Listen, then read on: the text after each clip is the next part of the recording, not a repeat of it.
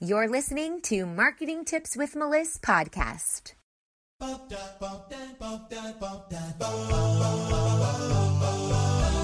Welcome to Marketing Tips with Melissa podcast. And now your host, Melissa Jakubovic.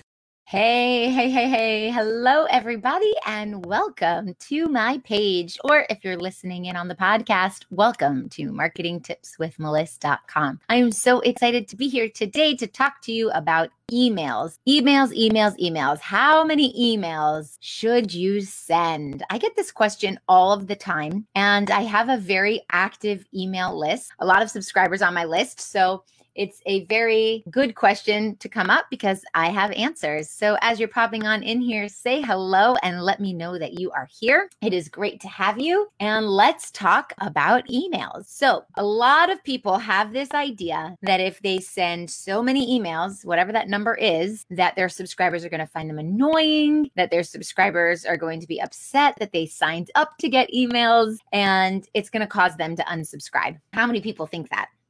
So here's the truth. That is a myth.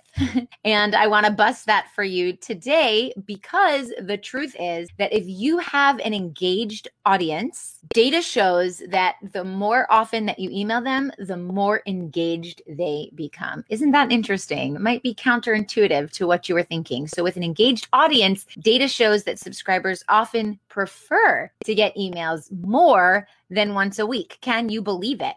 And if you think about this, I am on the email list of a few of my mentors. And when they send me an email, I get really excited about it. I say, oh my gosh, I can't wait to see what's in that email. Oh, maybe it's some strategy or maybe it's some awesome stuff. So I actually get really excited when I get their emails. And when you're sending emails, you have to remember that people are subscribing to be a part of your newsletter, which is a very sacred space, somebody's inbox. I mean, how many emails do you have in your inbox that you haven't checked? For me, it's like thousands. And about once a month, I go through them and try to get that number down to 0, which is not fun. But it's a very sacred space. I don't want everyone coming into my email inbox every day. So when people subscribe to your email list, it's because they want something from you, whether it's a connection or they want value from you. Maybe they want strategy. Maybe they want help with something. They're there because they want to stay there, right? So you want to keep them engaged so that they'll want to stay there. And the data shows that the more often you email, the more engaged that they are. I have someone who emails me every single day. Now, if that's annoying, of course you can unsubscribe. But the people who unsubscribe from your list are not your ideal target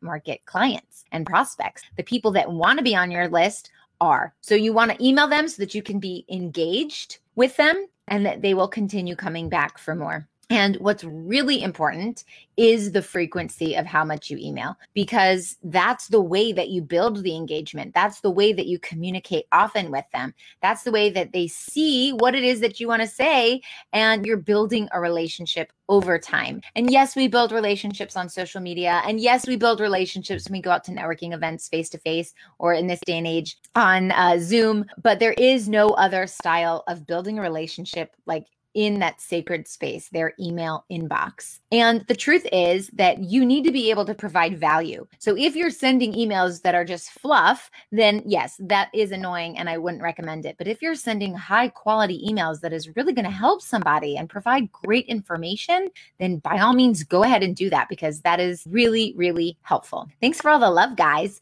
Drop me some hearts. I'd love to see who's on. Say hello. Let me know where you're coming in from. Let me know if you have an email list. Let's see who's on. All right. So let me give you a few ideas that you can send frequently to your email subscribers to keep it fresh and to offer a lot of value. So the first one is to come up with a theme or a story, something like that you can break into multiple parts, and then you spread it out across multiple different emails that you're sending. So you leave a little cliffhanger at the end of the first one and you say, tomorrow I'll be talking about blah, blah, blah, stay tuned. And now there's a cliffhanger and they want to check email on day 2.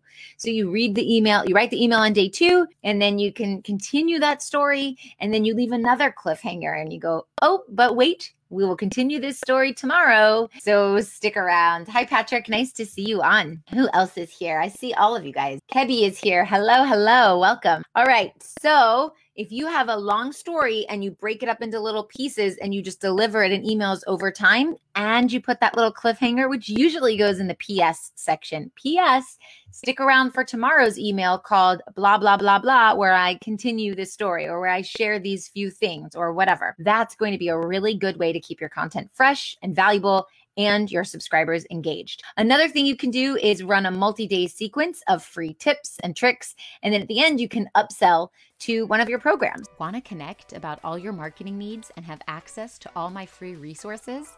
Connect with other health and life coaches, healers, and virtual assistants that support those types of businesses. Join the fun over at magneticmarketingmastermind.com. So this is kind of like a 5-day challenge in a way, but you deliver it in an email instead of maybe in a Facebook group. So challenge day 1, we're going to do this. Challenge day 2, we're going to do this. And then those are all delivered in emails. That's another great way to get them engaged.